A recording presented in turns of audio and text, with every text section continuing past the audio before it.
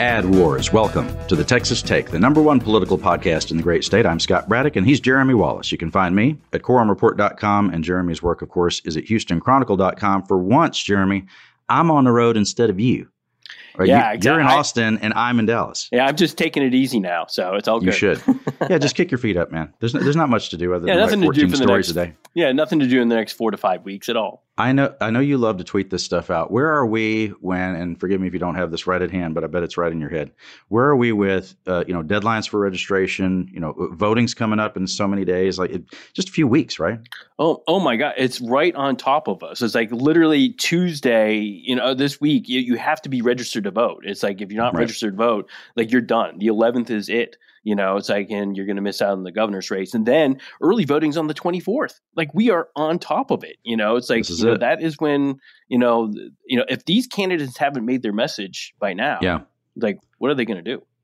The cake is nearly baked. They're just going to put the icing on. That's coming up in the next couple of weeks here. And this is really shifting to what we all expected, which is a bitter air war. And what I mean is the ads on television, radio, and online, they're everywhere now, right? Millions of dollars being spent to influence what you think, even though most minds are probably made up. Some of the public polling is starting to show that, and I'm sure that the private polling of the campaigns shows, maybe a tighter race than what some of the public polling shows.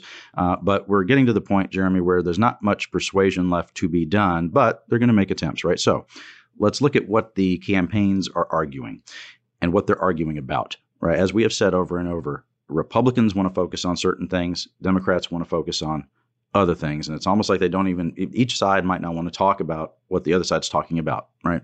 So with Governor Abbott, he is hitting Beto and Biden. It's kind of like the debate last week. You could, take a shot every time you hear, the word Biden in an Abbott ad. Beto and Biden basically are the same person, right? And you see that on the billboards around the state. In this commercial, you will hear the Abbott campaign make the case that it's somehow Beto's fault that this nation is going through a horrible period of inflation. Joe Biden's inflation is crushing Americans. And Biden and Beto support higher taxes that would crush us even more. That ad is called Crusher. You can hear the crushing of the glass. Don't you as a Texan feel crushed by what's happening, what's coming out of Washington? Now, in another ad, business leaders talk about their support for Greg Abbott, who they say is leading in a great way when it comes to the economy. Governor Abbott is a tireless champion for Texas job creators. With more than 79,000 trucking companies in Texas, ranging from Fortune 500 companies to small mom-and-pop movers, our businesses inject more than 734,000 good-paying jobs. We know that Governor Abbott is key to continuing the state's booming economy. Now, I don't see Beto running any ads about the economy, but in response to this, he tweeted out that, quote, Abbott is the inflation governor. And then he made a few points, Jeremy. He said that property taxes are up 40% since Abbott took office, which I think, I'm looking here, that's correct. Electricity bills are up $45 a month thanks to his grid failure. Now, you could call it Abbott's grid failure. That's, the Beto spin on that, right? But I am looking at the bills, and people's electric bills, well, they are up. Internet costs are up across rural Texas after Abbott vetoed broadband support. That's correct as well. And phone bills up. This one has really gotten a lot of people upset, Jeremy. Even though relatively it's a small amount of money, it's the percentage that it went up by that has people sort of pissed off. Phone bills up 625% to a, quote, unprecedented level. And that was also because of a veto from Greg Abbott. There was a bipartisan bill that was passed that Abbott vetoed that would have had to do with funding a fund that deals with connectivity in rural areas. And so now people all across the state are paying more for their phone bill to pay for that. So who wins this round, Jeremy? I won't ask you to make a final determination, but on the economy, I would think in this off-year election, in a midterm, people are generally going to blame the person who is of the party that is in the White House, and in this case, that would be Beto tied to Biden. Yeah, Governor Abbott is playing the classic playbook. Incumbent governors don't lose re-election when the economy is good. It's like it takes an implosion of an economy for governors to be in serious trouble. And so what Beto has to somehow overcome is this, look, unemployment is, low. It's like the economy is good. Business is kind of good in Texas, by and large. And so you have to kind of break through that. And you can see Abbott's made this complete shift to that point of the election, where I know this is overquoted, but it's the economy stupid type stuff, where it's just like drive home the fact that, look, since I've been governor, y'all are working. If you have a job, vote for me. That's a pretty powerful message. And you can see the twist on this, though, is as Abbott talks about the inflation and the problems from the federal government, it opens a lane for Beto to say, wait, that's all on your watch. Like, you're the governor, and so you can see, Beto is trying to make the case now everywhere he goes that, the reason why we have inflation and, we need better jobs and stuff like this is because Greg Abbott hasn't done a good enough job. So as odd as it is, I think, Abbott is giving Beto an opening to talk about, well, if you think inflation is bad, then switch who's in the governor's mansion. If Abbott's going to make the case the economy's bad, it's really counterintuitive to what, some of his other messages are. Business is good. Yeah. Vote for me. Well, should be the clean message, right? Yeah, right. The economy is terrible. And this was something that I saw even some conservatives make this observation. Brandon Darby, for example, he's one of the guys at Breitbart, which is a very conservative publication. He had tweeted out the other day that it seemed, and he said, look, hey, I'm a Republican, but it seems like Republican office holders in Texas are all making the following argument that this is bad and this is bad and this is bad and this is bad, and you should rehire me to fix it. Great point. And so that I don't know at what point that resonates with people. Let's see what Beto is hitting Abbott with on TV. So I saw this ad a few times on television this week. I first saw it, of course, online on YouTube over the weekend. I think it was Saturday or Sunday. It was this was the next ad that Beto was out with after the debate last Friday. Beto has gotten the involvement in his campaign of a lot of the Uvalde families, which I didn't really expect, Jeremy. A lot of these people, and you covered that very emotional rally at the Texas Capitol, where they really got politically active. A lot of times we will see victims' families, they'll advocate, of course, for some sort of change, but to become so involved in a partisan campaign for a statewide office, that's not exactly what I expected. And you remember it was Matthew McConaughey who first highlighted this little girl in his speech at the White House when he talked about some need for gun reform, right? And we're talking about the little girl named Maite, who was the one wearing the green Converse with the heart, the red heart drawn on one of the shoes. And you remember McConaughey banging his fist on the podium at the White House and saying that the fact that she had those shoes on, that's the way they were able to identify her body after the shooting. It was very emotional. Well, this ad from Beto's campaign, and we'll listen to the whole thing, it features Mate's mother. Maite wanted to be a marine biologist. She wore green Converse with the heart drawn on the right toe. Those shoes ended up being one way to identify her body in that classroom. I never want another family to go through this. Greg Abbott has done nothing to stop the next shooting. No laws passed. Nothing to keep kids safe in school. So I'm voting Beto for Maite. Jeremy, even some Republicans I talked to about that ad said, when people will say, I can't even watch it. This is off. I can't. It's too emotional. Especially women who are open to voting for Republicans had said, I just can't. I can't watch it.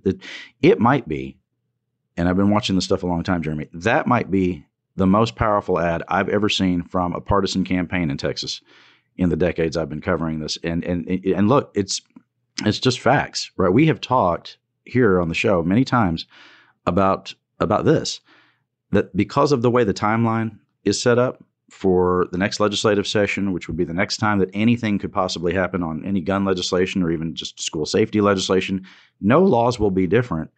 This school year, it would be the next school year before anything could even take effect.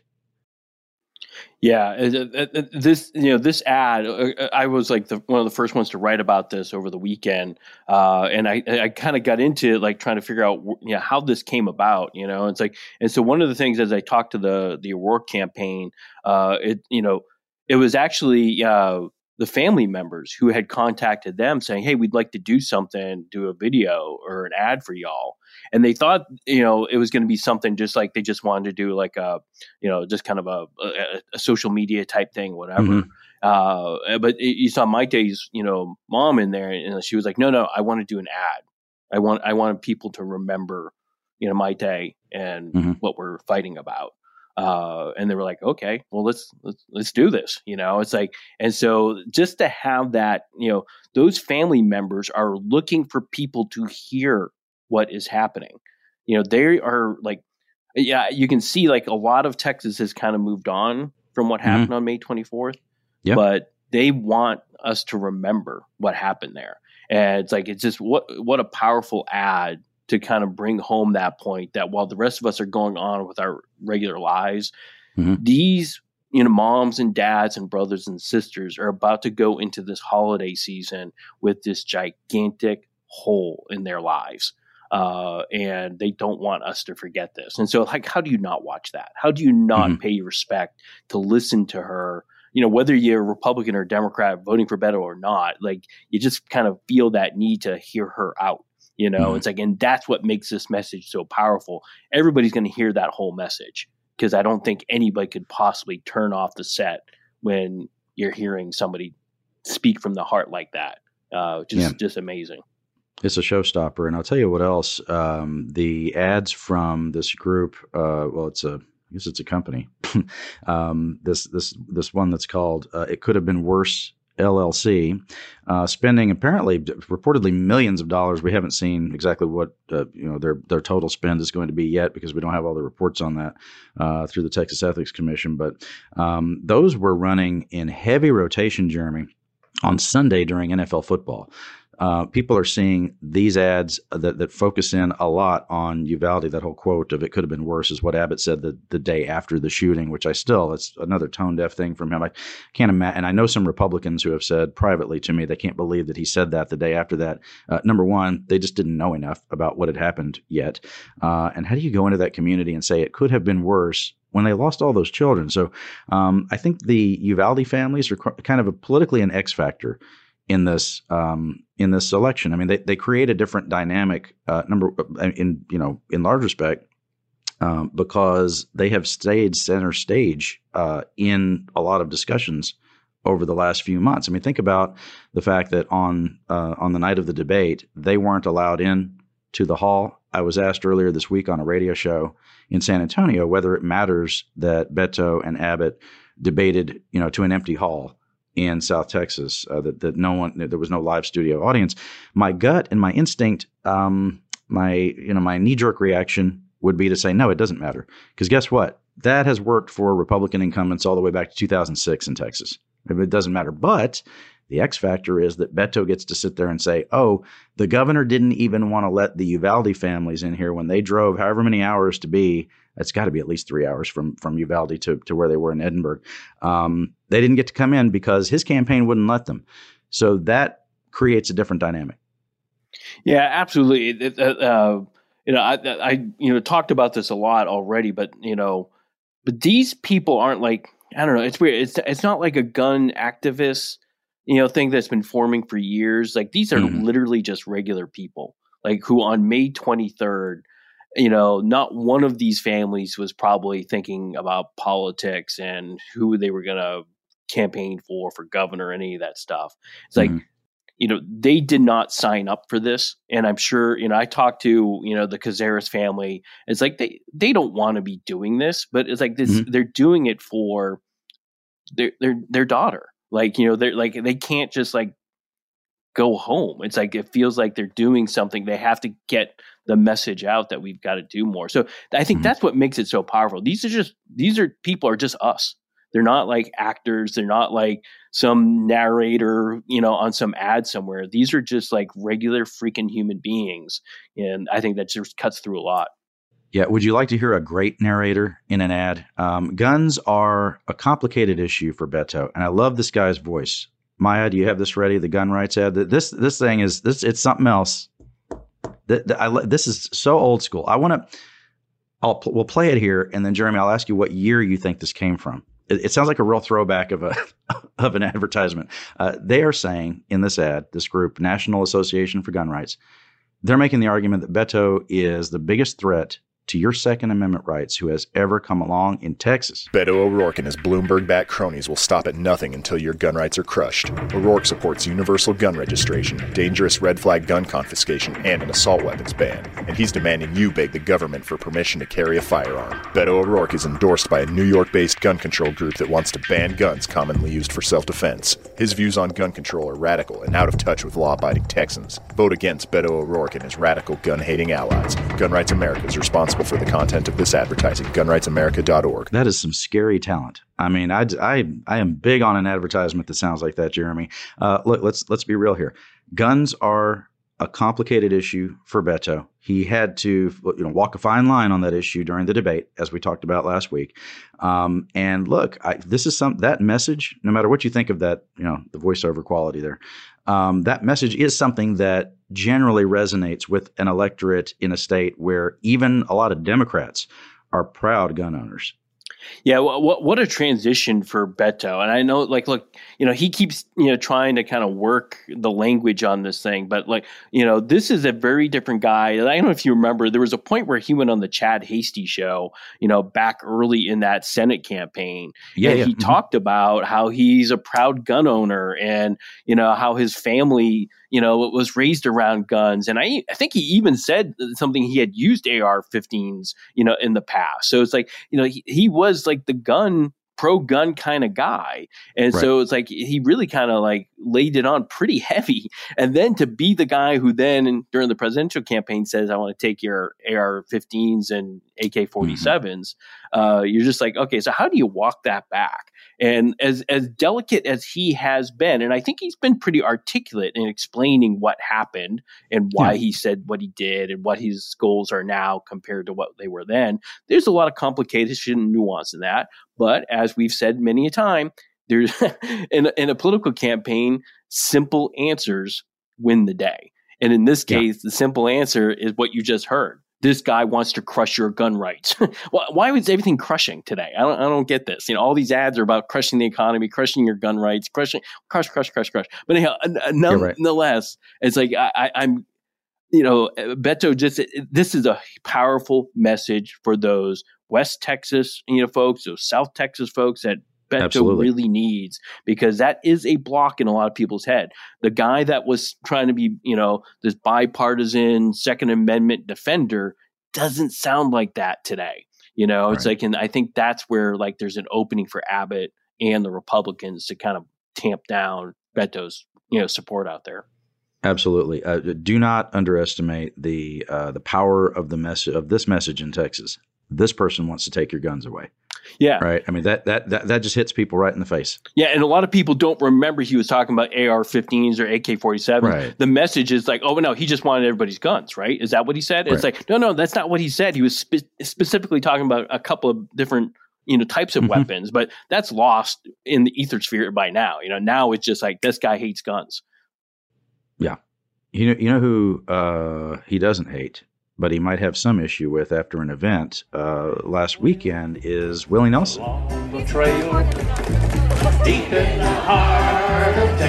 So, Jeremy, you were there, and I think that the idea was that Willie was going to say a lot about Beto, and then that didn't really happen.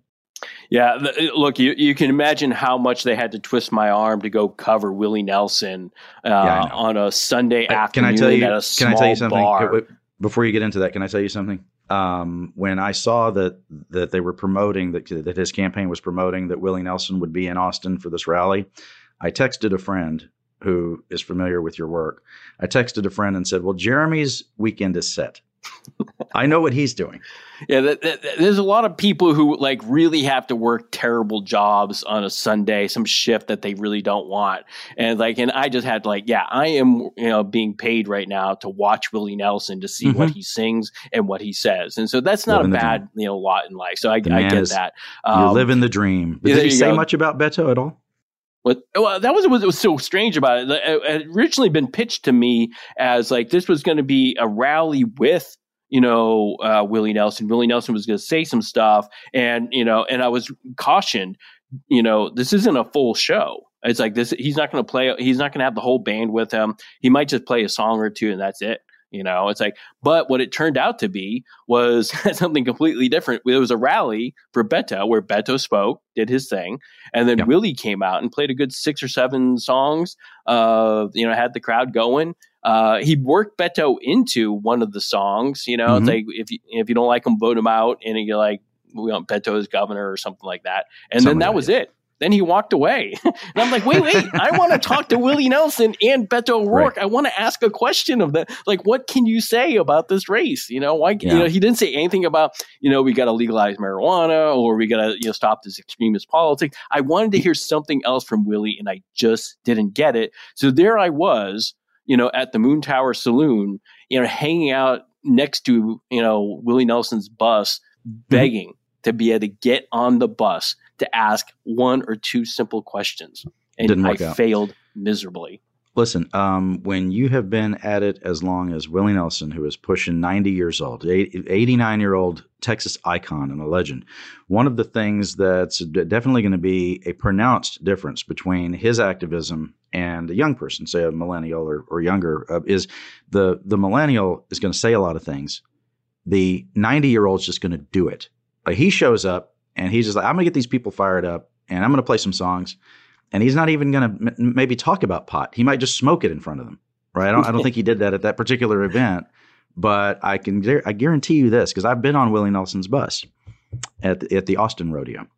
A friend of mine was doing a documentary piece that involved Willie Nelson. So I was hanging out on the bus. And let me tell you something. I didn't see any pot smoking, but there were snacks everywhere. All right. If anybody got the munchies, they were covered on that, Jeremy. AG's race. Let me ask you about this. So I get this question all the time. You do too, I'm sure. And there's been a lot written about it. The idea that because of what public polling looks like, for all of the statewide campaigns, it looks like the one that Democrats might actually have a shot at is one that doesn't get talked about as much, which is the Attorney General's race. Ken Paxton, who has been Attorney General, this is his second term, going for a third term. And he's the Republican, so maybe he's unbeatable, but he has so much personal baggage. And as we have pointed out here, of all the statewide office holders who are Republicans in Texas, he is the most closely aligned with former President Trump, which I think also kind of qualifies as baggage in this political environment. It's almost like, as we said on a couple of shows ago, it's almost as if this could be the midterms for Biden and for former President Trump, because Trump just won't go away. He's in the news every day. Unlike other former presidents, he just won't go away. He won't ride off into the sunset. As you said before, he won't just go, like George W. Bush and paint dogs and landscapes and things like that. He just won't do it. Don't Trump say it like that. You make it sound like they're not good paintings. Like I think they're great paintings. It's good, man. I think they're great paintings. And at this point, Trump could be in the post-presidency part of his career where he's putting out a book of his paintings. But he's not doing that. Instead, he's still having court fights about everything. And we'll see what happens with all that. But look, I think this was a fair question from Jason Whiteley at WFAA here in Dallas, where I am today. He had Rochelle Garza, who's the Democratic challenger. He had her on his Sunday show. And basically the point that Whiteley is making is that, look, people don't really know who you are, Rochelle Garza. Most people have never heard of you, but this is still a close race. So what that would tell me as a seasoned veteran of Texas politics, what that would tell me is that means there's a big anti-Paxton vote, and it might even include some Republicans, right? So here's what Garza had to say about that. The polling is showing that Ken Paxton is weak, and we are closing in on him. We need to continue reaching those independent voters and letting them know about Ken Paxton's criminality, the fact that he's been under indictment for more than 7 years without trial, that he may lose his law license, and he's under FBI investigation. I'm here to protect Texas families and to fight for our children's future. And that's what we need to tell people and let them know that we can have an attorney general that believes in transparency and accountability and will fight for them. Jeremy, where do you make where we are with this race? It's I think, look, if this was a candidate who had a lot of resources, if this was a candidate who people had any clue who she was, which, look, the polling says that they don't, right? I mean, and part of why people don't know who she is because she doesn't have any money. This is Texas. I mean, to build name ID in this state, you almost have to be a national figure because it's a state of almost 30 million people, almost 31 million people. You know, they undercounted us in the census, and that was sort of on purpose. Point is, you have to have millions and millions and millions of dollars to put yourself on TV, to have a robust campaign operation, and she just doesn't. If she did, I would say, hey, this is almost definitely the one where they would punch through. But I can't get there in looking at it as it lies today, Jeremy. What do you think? Yeah, this is just not a separate game, compared to the governor's race. And what I mean is that, the governor's race is just everything about, creating the turnout in this election cycle. Nobody else has enough money or enough name recognition or enough of a following, quite honestly, on either side to really generate turnout. There's not like a march to the polls for Glenn Hager. There's not a march to the polls for Rochelle Garza. It's like these folks, are kind of at the whim of what happens at the top of the ticket. Look, you can do things to make that better. If you had more money, absolutely, you'd want Garza out there so much earlier, trying to explain who she is, kind of almost doing like what Beto did in 2017 before he ran in 2018, where he spent basically all 2017 trying to tell us who the heck he was, if anybody would listen, right? It's right. And you almost need to do that. If you're going to run in the state, if you want good name ID, you just got to get out there. And I think so many candidates have a hard time doing that. And partly because, look, the obvious, guy here saying, Texas is big. Yes. It's a big, stupid place in terms of like to try to campaign from El Paso to Beaumont. Good luck. It's like, and that's where like all these statewide who are trying to take on an incumbent, they have to try to get this message out. You can, even in Beto's case, you can speak to all the rallies you want at a college campus, but there's still 17 million other Texans who are going to vote, or who could vote, who aren't in that room. It's like, how do you reach them? It's like, so you got to get up on the air. And I wonder if she's been able to make enough of a case. It seems like she should have had, been more aggressive in raising money to go after Paxton. Like she may still end up winning, it's like, and I think she's, there's lots of reasons to consider her a good candidate, but I think, boy, like if she had had an earlier start and better finances, and better fundraising, boy, what kind of a race could this be? Imagine an ad that's running, statewide during a Dallas Cowboys football game where she's like, just pounding Paxton, for being at the, January 6th rally, and just kind of, it's just gold, to kind of work off of. But she's got to measure her TV ads because she just doesn't have a ton of money. Yeah, because Paxton is so close to Trump, she could, here, I put it this way, she could win for free. Right. It could be because that happens. In 2010, Republicans won for free all over the place when there was all that backlash to former President Obama. And in 2006, there were Democrats that won all over the place for free because of backlash to then George W. Bush, who I mentioned earlier, and whose paintings are great. I'm not saying that they're terrible, Jeremy. But look, I have always thought that robust primaries for Democrats statewide in Texas would be a good thing because, look, it's a party that's been sort of adrift, and I don't think I'm saying anything that's too controversial here. I'll probably get some hate mail from some Democrats, but they've been adrift, ineffective. This has been going on a long time, right? And I always thought that a robust primary, some maybe even some nasty primaries, which they ended up having this year, would be a good thing for them because primaries are kind of where the parties figure out which direction they want to go. It's the base of the party shows up to shape the party through choosing the nominees. But the flip side of that is we had in the AG's race and we had in the race for lieutenant governor, you had these campaigns having to spend money earlier in the year to keep campaigning when they really need all their ammunition for the fall, because look, money just isn't going to come their way in Texas, unless it's the race for governor. with Beto O'Rourke and Greg Abbott being the marquee race once again. But for all the others, it's every man and woman for themselves. Yeah. And here's my pep talk for the Democrats on this. Just remember, like in 2018, Justin Nelson, not saying he wasn't a brilliant candidate in his own right, but he didn't really have any money and people didn't know who he was, but he came really close to beating Ken Paxton. It's like that was a really close race. And so, and why was that? Because there was so much turnout and so much energy in the electorate. Again, partly brought by the U.S. Senate campaign, partly by the governor's race, partly by all that national spending. So the Democrats, Garza, I think in a lot of ways might be a better candidate than Justin Nelson was. So that kind of gives you hope. But here's the difference. And I know I've talked about this before, but there's no other game in town except for the governor's race. There's no U.S. Senate race. The congressional races aren't, as competitive as they were in 2018. So they're not driving additional turnout. All the turnout in this race is based on just people who do their civic duty and always vote and whatever Abbott and Beto can bring to the party. There's nothing else that's driving that turnout right now on a statewide level. And so Garza and, folks just again, they're at the whim kind of that governor's race. And you can see why that is so important to the whole thing. How they are framed and how much they can get to the polls really is going to determine, who our next attorney general really is going to be. Yeah, one thing that I have become uniquely skilled at over the years, Jeremy, is anticipating what kind of pushback I'm going to get to whatever I just said. And so I'm sitting there thinking about this. So I just said that Democrats could benefit from, a rough primary, right? Because it could help them shape their party in a way and give them some direction. In the attorney general's race, there was also a nasty primary for AG, right?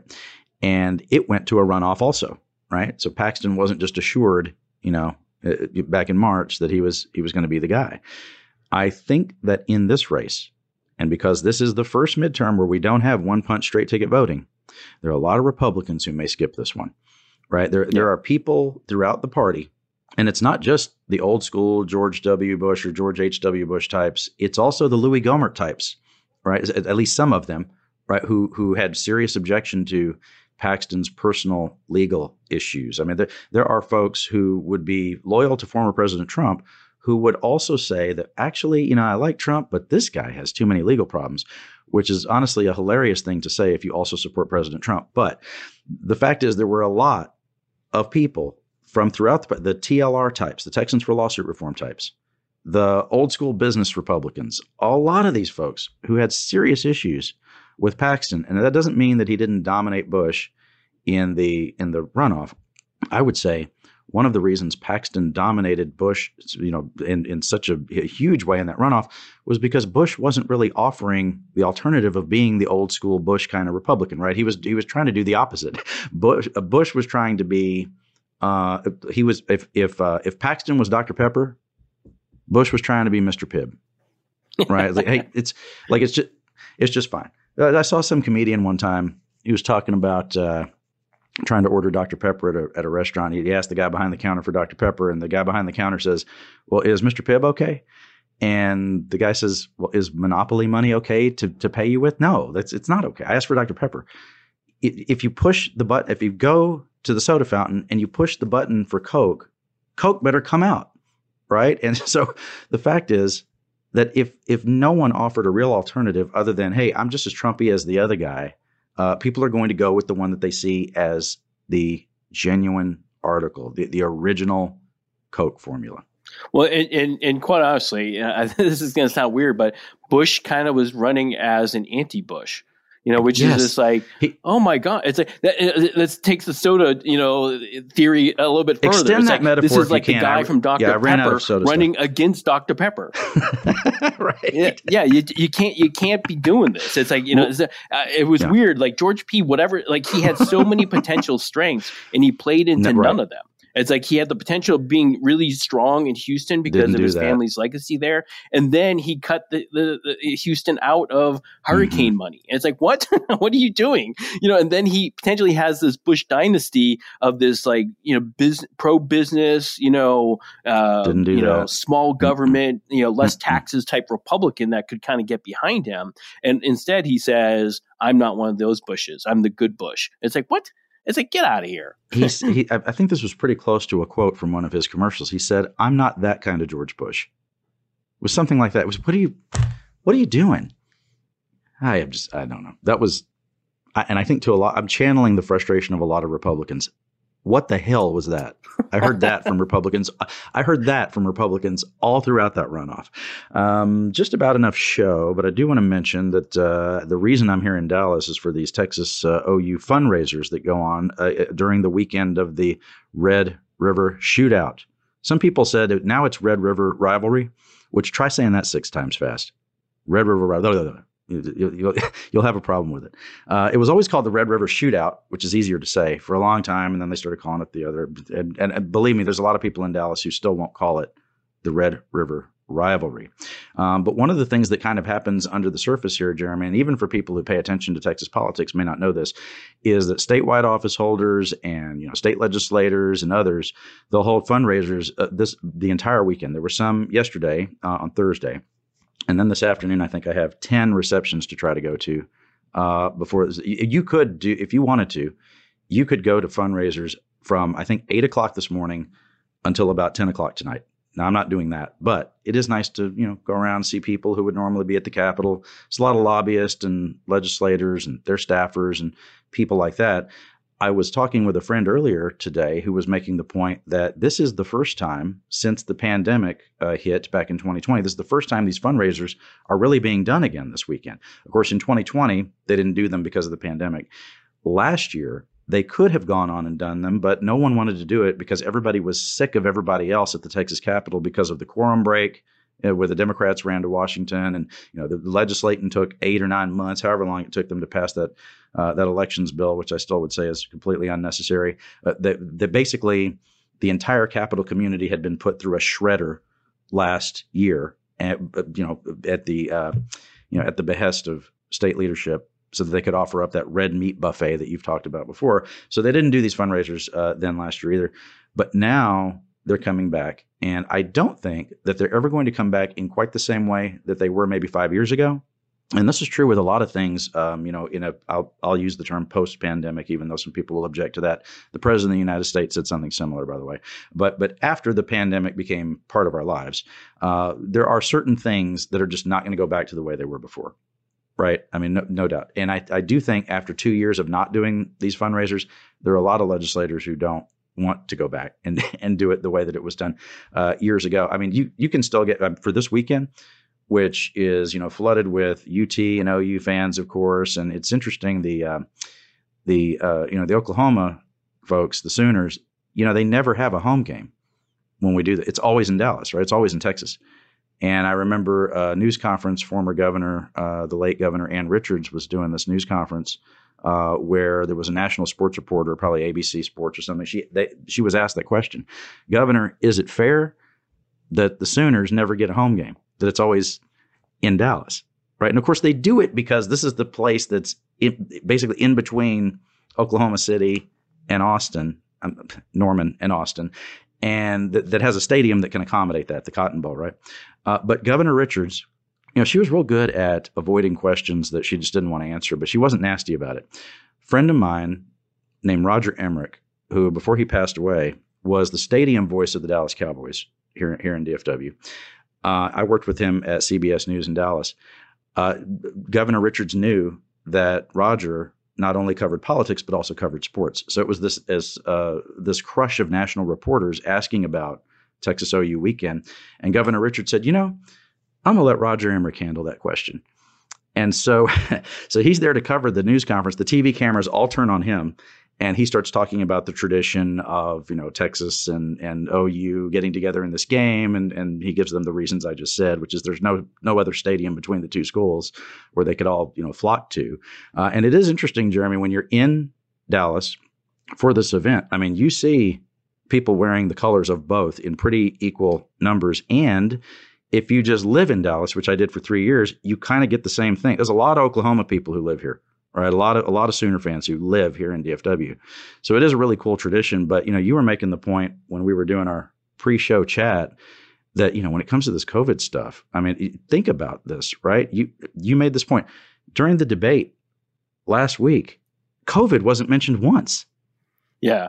Who would have imagined 2 years ago if somebody said, hey, coming up in the governor's race in a couple of years, they won't even mention COVID in any of their ads or the debate or anything. Yeah, imagine after all of the Texans who have passed away, it's just like even just a year ago, if you had told me, oh, by the way, the word COVID will not be mentioned in any campaigns.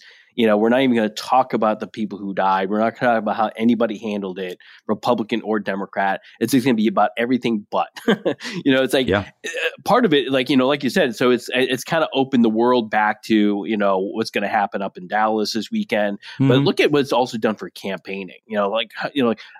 For those of us who had to try to cover the 2020 campaign cycle from one Zoom call to the next, it was like the lamest experience of your life. It's just just like the politicians, it's like us journalists who are covering this thing, like you don't mind being on the road covering this stuff, being in rallies, being at events and seeing the faces and meeting the voters. Right. But when you can't meet any of those people and it's only the speech that you're getting everywhere, it drives you crazy after a while. But so now what we have is I don't know if people have been watching, Beto O'Rourke's been doing these college tour stops, and he did one at Texas State down in San Marcos, where it's just deafening. You have thousands of kids packed into this room, and then there were thousands more outside who couldn't even get in, but just wanted to be there to get the selfie with Beto. Right, and you're real like, campaign. You didn't get any of that in 2020. Imagine if MJ Hager, or John Cornyn, had that chance to be in these big crowds and get that energy going. How much different could that cycle have been? Well, and, Democrats will take issue with this. They're going to take issue with a few things I said during the show. But I was out on the campaign trail during 2020 because Republicans at the legislative level were getting out into the field and they were doing block walking when Democrats said that they wouldn't do that. And the criticism I have of Democrats for that cycle that year, I'll have other criticisms for Democrats later, but just for that cycle, it was that they didn't really follow the science when it came to the spread of COVID, specific to the question of field operations and campaigns. I watched Republicans do block walking now Republicans will act like only sissies will wear masks. At that time, Republican block walkers were wearing masks. Yep. They would go to a home. I watched them do it. They would knock on the door. They would put a piece of campaign literature on the doorknob, knock on the door, and then step back 10 feet. And then if a person came to the door, they could talk to them. Or if the person wasn't comfortable with it, they would just move on. And after they had moved on, the person knew that there was campaign literature there on the door. Democrats absolutely refused to do that and stayed on the Zooms forever. And now there were a few exceptions to that. I know I'll hear from some people who will say, well, actually, some Democrats block walked. And the point I would make is those are the Democrats who won that year in the legislative races. So I think I have my bases covered on that. All right. Is that enough show? I think we're done here. We're full here. Jeremy just sweeps the hand. Yes, we're done. That's it. All right. If this is your favorite show, it is. Tell everybody that you love it. Tell 3 friends. Tell them to tell 4 friends. And that they should tell 5 friends. That's the Ponzi scheme now. You should also have them subscribe. Apple Podcasts, Google Podcasts, Spotify, however you listen to your favorite podcasts. It's all good. Subscribe at quorumreport.com and HoustonChronicle.com. And we'll see you next time.